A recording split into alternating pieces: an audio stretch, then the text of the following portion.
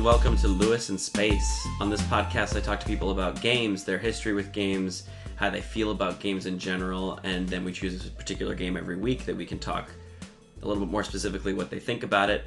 On this week's episode, I talked to my fiancée Chelsea about a very old game that we have started playing together in the past year, Dungeons & Dragons. Before we get started, a thank you to Visager for creating this great theme song. You can check out more of their work at visager.bandcamp.com. Enjoy! Hello. Hey. Hey. Introduce yourself. My name's Chelsea. I am a drama teacher. Not yet. Almost. Actually, yeah, you are a professional drama teacher. Yeah, almost a drama and English teacher. Yeah. And I don't play video games. Yeah, which is why it's really confusing that she wants to do this. Well, we're talking about other kinds of games. Yeah. Yeah, so we're going to talk about Dungeons & Dragons, which we've been playing for like half a year. Yeah. Like 6 months. With a group of our friends. And it's the closest I could get to getting Chelsea to play a video game over the past year and a half of telling her that I want to do this. So that's what we're going to do. It's a special edition. Yeah. And maybe because we're not going to stop playing Dungeons & Dragons, maybe this will become a thing that we do more. Maybe. Depending on if you say smart things. Okay, no pressure. It's not pressure. Nobody's listening to this. Yes, they are. Okay. Okay, so, but yeah, this always usually begins with the person saying what they know or like about video games. Okay. So what video games have you played? Well, I think I've actually played more than you think I have. Oh my god. And you've been waiting till now to tell me? I played Kingdom Hearts with my little brother. Oh my god! I knew that one. You knew that one. Okay. What's Kingdom Hearts? It's a Disney game where you're this little guy with different keys. You can get special keys. Like little keys you put in your pocket? I mean, it's actually a big key. It's not a little key. Oh, that's so interesting. It's a very big key. But you can fight Disney people. Okay. And you can, meet Disney people. So it's just a Disney game? Yeah. It's not a mashup of Disney and any other game? No? It's a mashup of Disney and Final Fantasy. I didn't know that.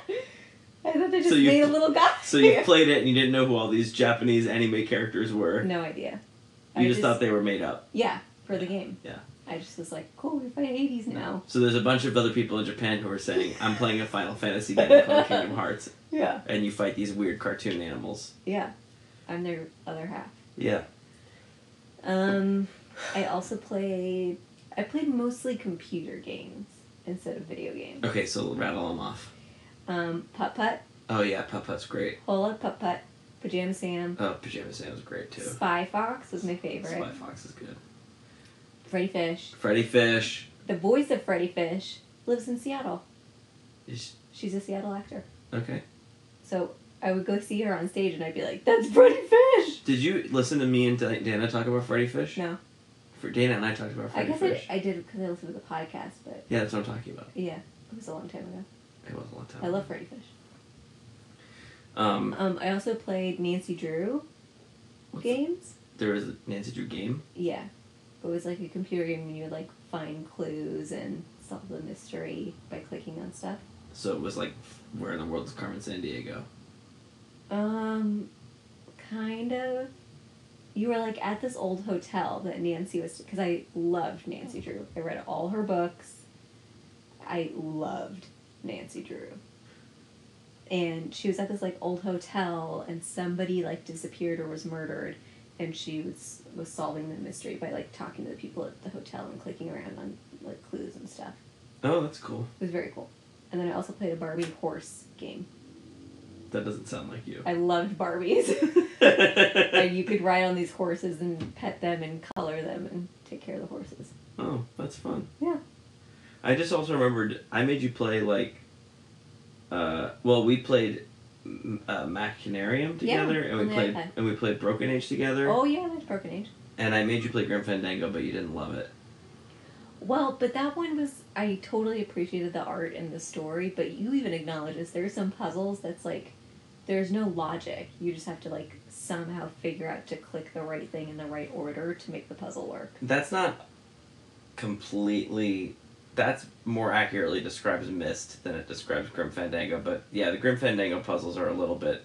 They're not like It's unfair. not all They're of just them. hard. And it just got to the point where like I didn't want to. Like you weren't having fun if it wasn't going to be like an easy or fun solution. Yeah. I should find somebody who's willing to talk to me about Grim Fandango. That's my favorite game ever. Yeah. Machinarium was fun though. I like that one.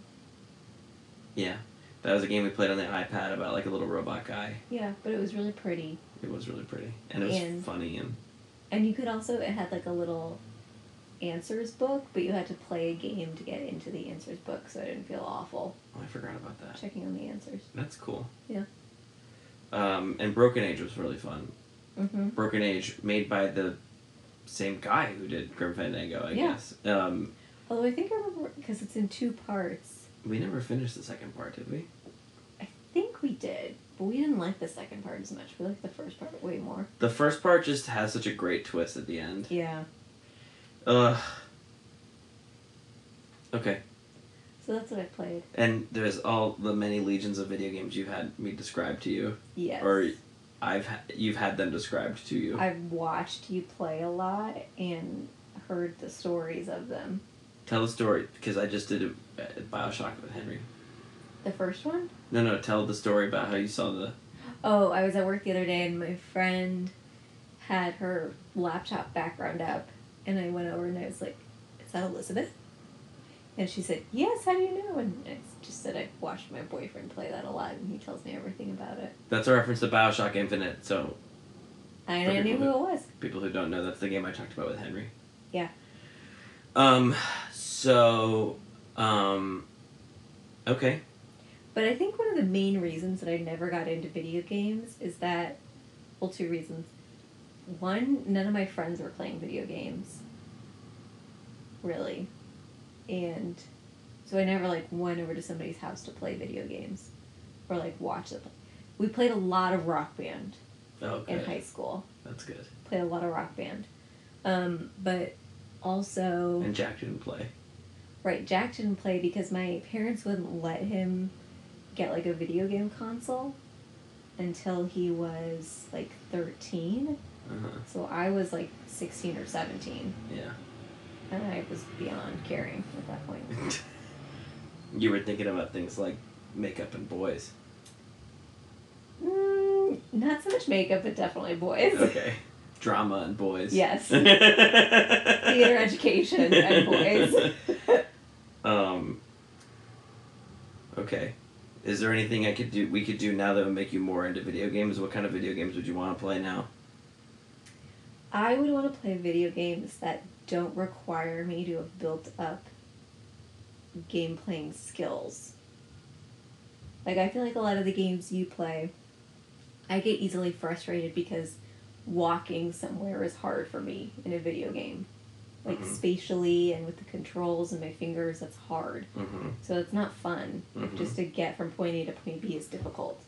Because then the things that are actually supposed to be difficult for real game players are impossible. So I would play a game, like, on my phone or on my laptop that's just, like, pointing and clicking and moving things around. But that's still interesting, story-wise. Yeah. I mean, Grim Fandango's like that. You just never really got into it. It is like that, but also the thing with the puzzles, they were just so hard. I know, but if you were so... I was just rushing you through that game. Maybe. Okay. Well, so because Chelsea's not going to play any video games anytime soon, we're talking about Dungeons and Dragons. Yeah. Which, I guess I usually give, like, a background on the game that we're talking about, but I don't really know much about Dungeons and Dragons. I know a little bit. It was, like, created, decades ago. It's a decades-old thing. it is a tabletop role-playing game, so it is not a video game. Mhm. You play with a group of people in the same room, seated around a table or a living room. And it is it's a role-playing game, so it's played with numbers, basically numbers and rules and rolling dice. Yeah. And actually the rules of Dungeons and Dragons really make up the core rule set of many modern video game RPGs. Yeah. And also that there's like stories that are somewhat set out for you. Yeah, well, we're gonna get to that in Okay. a second. Okay, yeah. So we've been playing together. I've been the dungeon master. Yeah. And Chelsea's been a player. Yeah. And I've gotten very more interested in dungeons. I have dabbled in Dungeons and Dragons over the last few years with friends, just like light pickup games. But then like a year ago, I got super into it. And I went to a game store in Brooklyn and sort of like met a group and started playing with them regularly, and learned a lot more about the game. And then said, this is so fun. I want to do this with my friends that I know already. And so I organized a group that included Chelsea, and we've been playing a game out of the starter set. Mm-hmm. But we're transitioning into a new module. Basically, what Chelsea had mentioned is these are pre-published adventures made by the people who make Dungeons and Dragons, Mm-hmm. that I'm using as my guide to run the game. So as Dungeon Master, it's my job. I don't have a character. I'm running the game. I'm Yeah. playing all the characters that are not the players. I'm telling them what happens next. They tell me what they want to do, and I tell them if they achieve it or not, and then what happens next as a result of that. So Chelsea's experience playing has been very different from my experience playing the game, because we're in different positions. So, yeah. So what are you gonna? I don't know. Well, the reason that I'm interested in these like pre-done stories is that in drama, for there's a thing called process drama, where basically you use your students' input and ideas to create an imaginary world, an imaginary story, and their thoughts and ideas further the story and the adventure. And so I've been thinking a lot about Dungeons and Dragons as a form of very structured process drama. But one of the main points of drama is that you don't know where it's going to go. You don't know where the story is going to end up because you're basing it off of your students' choices and ideas. So I'm wondering how much in these preset adventures, how much story do they actually give you, and are you interested in following that or not? Well, so it's a little bit of both, because for the first few sessions that we were playing, I was terrified because thank goodness they go into as much detail as they go into in the books, because that's what they're there for. Mm-hmm. The books say there's a little village, there's this group of goblins, they've done this, here's what the cave looks like, here's a map of their cave, here's how many goblins there are, here's what they're up to. Because managing my own imagination in response to what you guys are doing would just be, it's not that it's like hard, it's like overwhelming, and it would lead to bad stuff. Mm-hmm. I think, especially because the whole thing is not designed to be done in one night, although you can be doing it in one night. It's designed to be played over the course of several sessions. They could be playing out over the course of several weeks or months. And if I make a decision on the fly that is not written down in the book, or is somehow something that I've improvised or whatever, I need to be so sure about that choice that I'm ready to commit to it for the next few months, because it might actually impact the real story. But once, like, after those first few sessions, I got way more comfortable improvising. Because once you, like, really know the story by heart, and, like, what the context of the adventure and what you guys are after and what's going to happen when you meet certain people, and who all the bad guys are, and what their real motivations are, then it's like, once you get inside the heads of the characters, and you understand why the Black Spider, for example, is after the Black Spider is the main villain in the storyline that we just are almost at the end of, but they beat the Black Spider in our last session. Why the Black Spider would be doing what he's doing, it then helps me understand how to react when, like, someone like Dana goes off the script and does something wild. Mm-hmm. And how would he respond in that scenario is not something that's written in the book, but it's something that I can come to a conclusion about because I've lived in it and I've like, I don't know, all that stuff. So, you just asked me a question. Tricked ya. Okay, well, but what about playing? Like, are you having fun playing? I am having fun playing. It's interesting. It sounds like you're not having fun playing. I am having fun playing. I just wish that I personally had invested more thought or time into my character's motivations, because just like you said, how it informs you of how your story and your characters are going to go by knowing their backstory or how they're going to react. I feel like I chose a certain backstory that then didn't start to make sense in the story, like I would have left a long time ago. But obviously, because you're playing with a group of friends, you have to stay in the adventure. So I almost feel like I didn't really know how to react or how to do things because my backstory no longer made sense to me.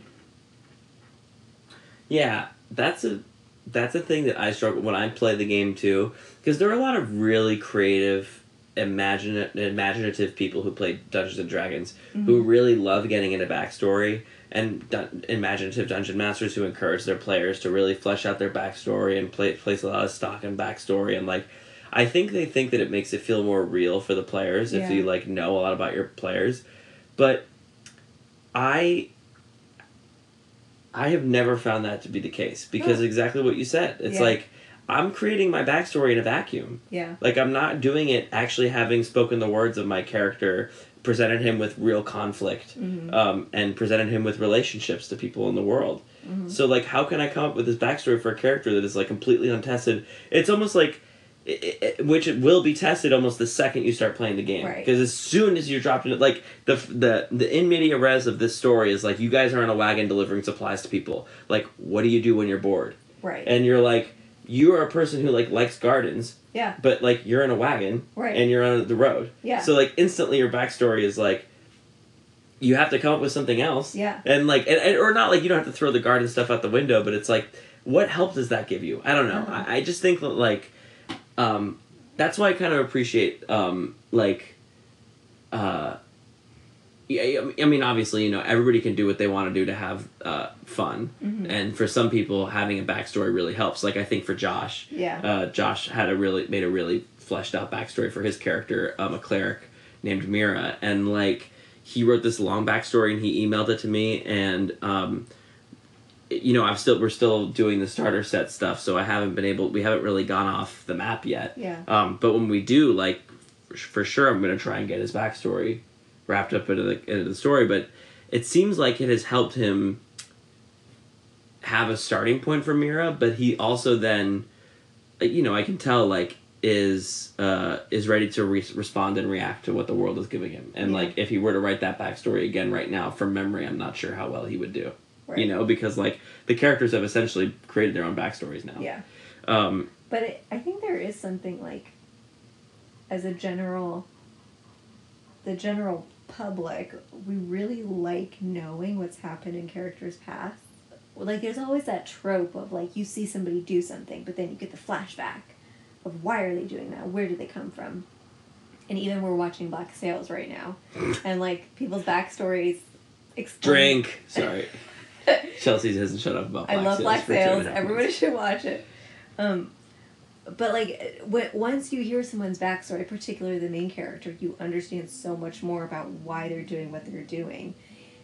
And maybe it's because, I mean, human behavior itself is so unpredictable that it's really comforting to see stories about why people do what they do. But there's something that we just love about backstories and knowing a character's motivation. So I wonder if it can be sort of created in D&D, like, along the storyline. Like, as you start playing with the group and figure out the group dynamics and your own character's personality, maybe you get to a breaking point where it's like the DM says, stop. We're going to go 20 years back. Okay, but that sounds like process It trauma. Is process trauma, That's and not... I think it should be used in D&D. Okay. Make a tableau. Now I know why you wanted to do this. You're just hijacking my topic for your topic. This is a drama education podcast called Playdate. I'm showing my hand a little bit, but probably by the time that this is published, I've either actually done this idea or we've gone right past it.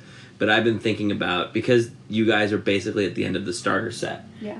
And I've been laying the groundwork for the next adventure we're going to do, which is a published adventure called The Curse of Strahd. Mm-hmm. I've been playing with the idea of saying, because the end of the starter set ends with your characters having saved a mine. Yeah. Or having failed to save a mine, but you guys have essentially saved it. Yeah. The Rockseeker brothers, there's 2 of them surviving, and they're going to probably open this mine up, and they have offered to cut you guys in on the proceeds from this mine. I've been thinking about the next session, maybe not the next session, or maybe the session afterwards, being much more of a pure role-playing session where we say, okay, it's like you say, you make the decisions about what happens immediately after you save this mine, but then like fast forward 6 months. Yeah. Like, who has stayed behind to be the proprietor of this mine? Like, who cares about this town Phandalin, and who's going to stay behind and actually live in it and work in it? Are any of you? Yeah. Who's going to stick together? Are any of you going to stick together? Yeah. Like, there's already this built-in reason. One of the players was bit by a werewolf. Yeah. And so he is going to have to very soon, or right now, basically, make the decision about whether to, or I think he's going to make the decision to go off in search of a cure. Probably. But how successful is he going to be, and where does that take him? Yeah. And who goes with him to help him do that? And I want to run this in a way that makes it clear that everybody can sort of make their own decisions. Like, Twixit can go off and do. Twixit is our friend Dana, can go off and do whatever she wants. Roland Thomas can do whatever he wants. But then there's going to be an in-fiction tied to the next villain that, like, a year later, something gets the band back together. And that way, you're jumping into the next adventure where your backstory is the first adventure, and you already know how you feel about everybody, and if you're forced back together because of some villain thing, it's not, for some of you it's going to be out of some sense of duty to destroy evil, but some of you it's going to be for a different reason. Yeah. And you're going to have to tell me that reason, because we have to keep playing. And is that reason because of money? Is it because of some personal thing? Now that everybody's had like a few months of playing their character, I feel like we can go into the next adventure with much more mature characters who like know a little bit more about how they adventure and what they do in their downtime. Yeah. And I think that'll be fun. How was that? Okay, so you like fantasy books. Yes. Has that come into play at all during our D&D games? I feel like once you start playing D&D, everyone sort of knows instinctually what the world is supposed to be like and how we're supposed to talk to each other. Like, it's somewhat heightened language. It's like a little bit more polite. So I think when people in our group like try to be funny or try to make jokes, it like stands out to me as, why are you taking us out of the world? Because a lot of the jokes are like, the fuck, dude, or they're like our language, our modern language, or they're like abrupt, and it's sort of jarring to me of like, that's not how we talk. Yeah. We're in a fantasy world. Yeah. We drink mead together, and like, the funny jokes are about like euphemisms for boobs. Oh God, please no. Unfortunately, that's what passes for humor in fantasy. Humor. But yeah, but the thing is, like, that's how you're reacting to the world, and like for other people, that like that like Deadpool approach to role playing is like fun and like really fun because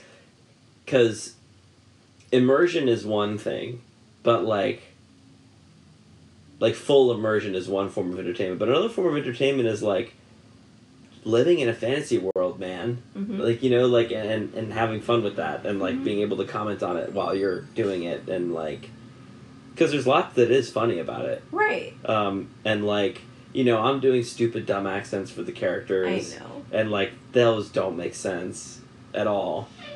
But I think it's sort of the... I actually looked at the rules. Yeah. Some of the creatures that I've been doing accents for should not be speaking English.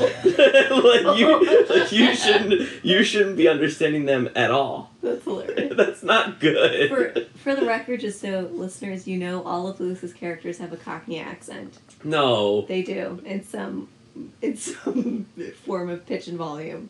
They do. Yeah. And like, yeah.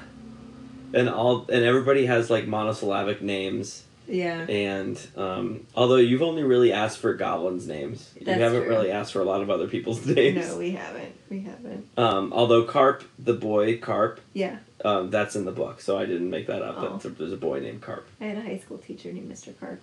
Took me out of the world. So how do you feel about the gaminess of it? You mean like rolling? Well, I mean just all the game parts. There's lots of game parts. There's rules and like numbers and like character progression and there's an inventory. You have to like all the game stuff. And fighting, and hiding. Yeah. And sleeping. Like there's a game that the game is like has rules for all these things. I personally would rather have less rules, but that's not Dungeons and Dragons. Yeah. That's a different game. And also, the rules are there, because I feel kind of the same way-ish, but I think the rules are there to help other people act. Mm-hmm. Because there's some people that you could say, like, oh, okay, you're in a tavern. Yeah. And you're there to, like, get information. Yeah. And the person says, okay, I slink up to the bar and I toss a quarter onto the thing and say, get me some, a cup of mead. And then I turn to the person next to me and I say, you from around here. Yeah. And then some people say, like, I grab everybody one by one. I talk to everybody. I talk to everybody. Yeah. Exactly. And, or like... I talk to everybody and I get the information I need. Yeah. What is it? Yeah, exactly. So it's like, there's rules, I think, because... And I mean, and actually, I think everybody in our group doesn't really need the rules. Yeah. Everybody in our group is fun and, like, knows how to... Has seen the Lord of the Rings and knows how these scenes should play out. Exactly. Anyway, so yeah, the rules are... I think the rules are there to provide some structure. Yeah. Well, and there's also always that feeling of, like, the more constraints you have, the more creative you can actually be. Yes. And that's something I haven't really done yet. Well, I mean, the idea of, like, losing what you want to do as an action is really interesting. And I think can complicate the story in really fun ways. Like, there was one scene where I remember I wanted to go up to somebody in the bar and pretend like we had known each other for a long time. And I had to roll for it to see if that was successful, if he would, like, accept me as an old friend or would be like, who are you? And that just added, like, a really cool fear and tension. Like, it's out of my control. Mm-hmm. It's not up to me of, like, how well I act or, like, how convincing my argument is. It's like, I have to roll, and if I get a good roll, then, like, he'll believe that I'm his friend, and I'll get some information out of him, and we'll further the story. Or, if I don't get a good roll, then he's gonna freak out, and I'm not gonna get any information, and in fact may have to leave the town entirely. So you like So it just adds, like, really fun stakes. Yeah, stakes. Yeah. Yeah, I think so too. Yeah. Because it's just like, because there's a version of it where, like, it would be fun if it was decided by how good your improv was, if you were that type of person. But then who's the judge? Exactly. It's fun that, like, the world is random and the world is unforgiving. Yeah. And that you just have to, you got to keep improvising. Yeah. Because, like, sometimes it's going to shut you down. That's something that you guys haven't really dealt with, actually. It's just, like, losing straight up. Yeah. I was prepared for you guys to lose against the Black Spider. I know. It was not going well. But I mean, like, I was prepared. Like, I knew, like, 2 or 3 things that were going to happen if you guys lost. And can you tell me what they were? Yes. So, it was... So for the record, we we went into the dungeon where the main big bad guy of the story was going to be the Black Spider, who's a dark elf wizard. He's a drow. He's a drow. And we were supposed to fight all of these guys, and a couple of us almost died, and it was not going well, but then we kind of tricked a lot of the bad guys and used a lot more of our, like, deception, disguise kind of tactics than actually fighting them, and we did end up winning and beating the Black Spider. Yeah. Although, when I played it back in my head, like, I wasn't playing as hard as I should have. Yeah. Like, Black Spider went down too easy. And he's supposed to go down easy because he's actually not supposed to have that much health, but he should have been casting way more spells. He should have been moving around a lot. The spiders that were on the walls were, like, very much not a threat to you guys, and they should have been. Like, I wasn't paying enough attention to what they were doing. Like, I was managing 10 characters. Right. That's why, like, I had to have the map, and that was for me. Yeah. You know, like, Yeah. to keep track of everybody. Right. But, like, half those bad guys, we had, like, I had put a spell on 2 of the spiders to make them my friends. We had, like, convinced half the bugbears that we were good guys. Some of them we'd made leave the room. Like, we'd used a lot of sort of loopholes and trickery. Yeah. So, but what were if we lost, what would you have done? So, sort of a similar thing to... so actually, I guess you guys haven't really finished the dungeon yet, because you go into the dungeon, you go into this lost mine to save Gundren, who's the guy who gave you guys the job. You go in to save his brother, and him, because you don't know where he is. Mm-hmm. He's gone off in search of his brother, and he's gone missing. So he might be in there, too. You're going to save him, kill the Black Spider, because you know at this point the Black Spider has had some really dark designs on this mine. Yeah. And as sort of like a bonus, use or find the Forge of Spells. Yeah. Or the Forge of Spells. Forge of Spells, yeah. Which is this ancient forge that rumors, or I guess history says, is a very powerful spell forge. Yeah. So you guys have saved Gundren and beat the Black Spider, but you haven't found the Forge of Spells. No. So my backup kind of involves the Forge of Spells, so I don't want to spoil it for you completely. Okay. But basically, if you guys had all gone down, then the Black Spider would have taken you all prisoner, and then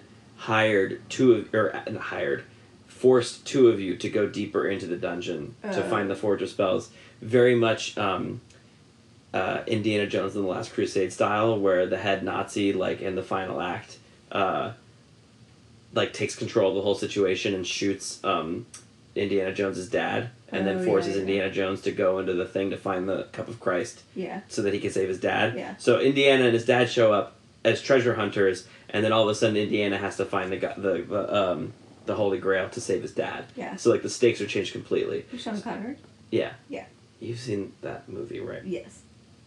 Okay. I just wanted to make sure I had the right image in my Yes, head. yes. Yeah. So, and I love that movie. So I was totally picturing, like, if you guys fall to the Black Spider, then the stakes change, and he tells you, I will let you live, which is a lie, but I will let you live if you get the Forge of, if you can clear the way to the Forge of Spells for me. And then when you got there, and I'm still not going to tell you what's there, because you haven't found it, but when you got there, there would be a scenario that could very much be turned against the Black Spider in a very Indiana Jones sort of way. The Indiana Jones movies all end with the big bad villain being killed somehow by their... melting. Somehow melting. Yeah. So I was trying to think of some cool creative way for the Black Spider basically be killed by the Forge of Spells. Anyway, so that would happen. Or Gundren, who you guys had not found anywhere in the dungeon, I had done that on purpose so that he could pop up later if you guys died. Yeah. So that they would take you all prisoner, and then he would sneak up and free you and tell you where to do this stuff. Thomas was the only one who noted, like, that's kind of convenient that Gundren showed up right after we killed the Black Spider. Yeah. And I was like, well, that's because he was waiting in the wings for if you guys died. To give you guys a second shot at the whole thing. This is maybe revealing too much. Like, I know that Josh hates it when I talk about how I planned out the game, but I think it's really fun, and I love hearing about it from other people, so I like talking about it. And also, people who like Dungeons & Dragons or play Dungeons & Dragons are probably listening to this and thinking it's total amateur hour, or like... Yeah. But we are amateurs. We're just starting out. Yeah, exactly. But the black spider was like, this whole thing was stressful because it was a fight, and I know you guys hate fights because you guys are all so bad at fighting. Yeah. But that's because you spend half the time trying to solve a fight as if it's a puzzle. Yeah. And sometimes the fights are not puzzles. Yeah. Actually, almost every time the fight's not a puzzle. Yeah. It's like if you are fighting, then the puzzle is over and you've lost the puzzle. Right. So no matter what signs that the world gives you, you guys are like, nope, this spider will be my friend. I will convince every henchman in here that the man that is clearly their boss is actually an imposter. Like you spend like basically hours enacting this plot during a fight. Anyway, it's funny. It's fun. I know you guys don't like the fights. Yeah. But this was like the big bad guy, and I didn't see how, like, you guys hadn't really planned anything. Yeah. You just went into the thing, and it's not like there is a puzzle to be solved. He's a bad guy. Right. Like, I was like, there's going to be a fight. You guys have to know how to fight. Right. So I had to let that be a big fight, and I hope, actually, just like, to be perfectly honest, like, I hope you guys never have to fight anything ever again. But, like, I don't know if that'll be possible. I think it's because in our unique group, well, somebody who plays a lot of video games who is used to hints and clues that are subtle being really significant later on. So his antenna is always up for a solution to a puzzle because he's used to playing video games and picking up on those clues. You also have 2 drama teachers who are used to listening to backstory and character and thinking about feelings and how we can, like, be using our words, honestly, to forward the story. You have, you have just like a couple theater people who love talking and communicating, and we don't have in our group a lot of people who are like excited by the numbers and the math and the strategy of fighting. But so I get that, and I used to be like that up until a few months ago with my other group that I play with from. So what changes is that because every time I'm given the option of how to create a character, I always want to do like a magic person or like a rogue, like someone who's like who definitely has options that are not swinging a sword. Yeah. Because I want to interact with the world in other ways. I want to light things on fire. I want to sneak around. I want to lockpick things. And I just decided, we started a new story, or a new characters and story a few months ago, and I just decided I'm going to play a monk character. And the monks don't really they have some magic, but they're mostly just physical combat. And I was like, what if I just leaned into it? And I was like, my character is really good at fighting. Yeah. And I started having so much fun because I started treating that as like, you know what, like actually being a really good martial artist and like being really good at taking out enemies is a fantasy trope. Like it is a fantasy. Yeah. And like I just started having fun with it, of being like, oh no, my guy's really strong. Yeah. And like, because every other character I made was someone who didn't like combat, because I don't really like combat, so that would bleed into my character. And this guy, I was just like, wanted to experiment with, like, no, what if he likes to fight? Yeah. And I started to like to fight because I would win a lot, and I got very good because my character is like good at fighting. I became smarter at fighting, and I love fights, and then that actually informs the story and the character. My character like seeks a fight and invites challenge, and like and that's changed the story, and that's like changing my character like behavior. So anyway, and I found that actually like D&D, I mean, it's probably not a surprise, but D&D has really complicated fighting mechanics that the more you look into them, the more you can take advantage of and learn. And if you like to fight, or not if you like to like play the game of fighting, but if you like the idea of playing out a fantasy of being like a Wonder Woman who is just insane, and you just want to like spend a night talking about how much ass you're kicking, then like D&D gives you so many good tools to do that. And that's what I want more people in our group to discover. Maybe none of them will, but Yeah. I thought it wasn't possible, and then I did, and I think that fighting it can actually be really fun. You should read, if you like fighting stories, Oh my god. you should read books by Joe Abercrombie. This is a video game podcast. I don't know what for all books the are. book readers out there. Joe Abercrombie is a fantasy writer who uses violent fighting in incredible ways. He's got some of the best characters who just fight. And they're so interesting and they're so complex and nuanced. And I love his writing. Okay. So maybe think of So, that. but what did anything I say change anything about the way you think about fighting in D&D? Well, I mean, our experience, we do have like 2 fighters technically in our group, Who's the second? Mira and Balasar. Mira's not a fighter. Mira's a cleric. Oh, okay. We have 1 We fighter. have one, yeah. And technically, Twixit as a rogue, like rogues are like Oh, don't yeah. have magic. Rogues are supposed to get in there and stab, Yeah, which she does. which she does. Yeah. She sneaks around and stabs them. She is someone who has fun with the fighting. Yes, she does. Yeah. She really uses the rules to her advantage. But so far, Balasar has not really had any of those awesome moments.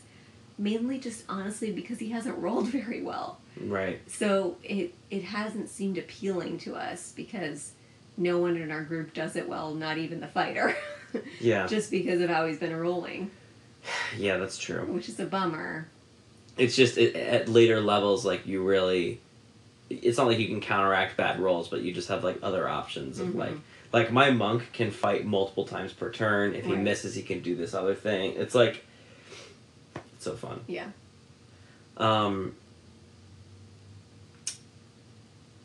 Yeah. Okay. This is fun. This is fun. We should keep talking about this as we keep playing. Okay. Okay. Do you have any other things you want to say or other questions or You comments? can find me on... Okay. You actually. Just kidding. I'm you not actually- on social media at all. You can't find me her anywhere. You can find her right here and Joke's then on you. you. Okay. I'll talk to you later. Okay. Talk to you later, Chelsea. Okay, talk to you later, Lewis. Okay, bye.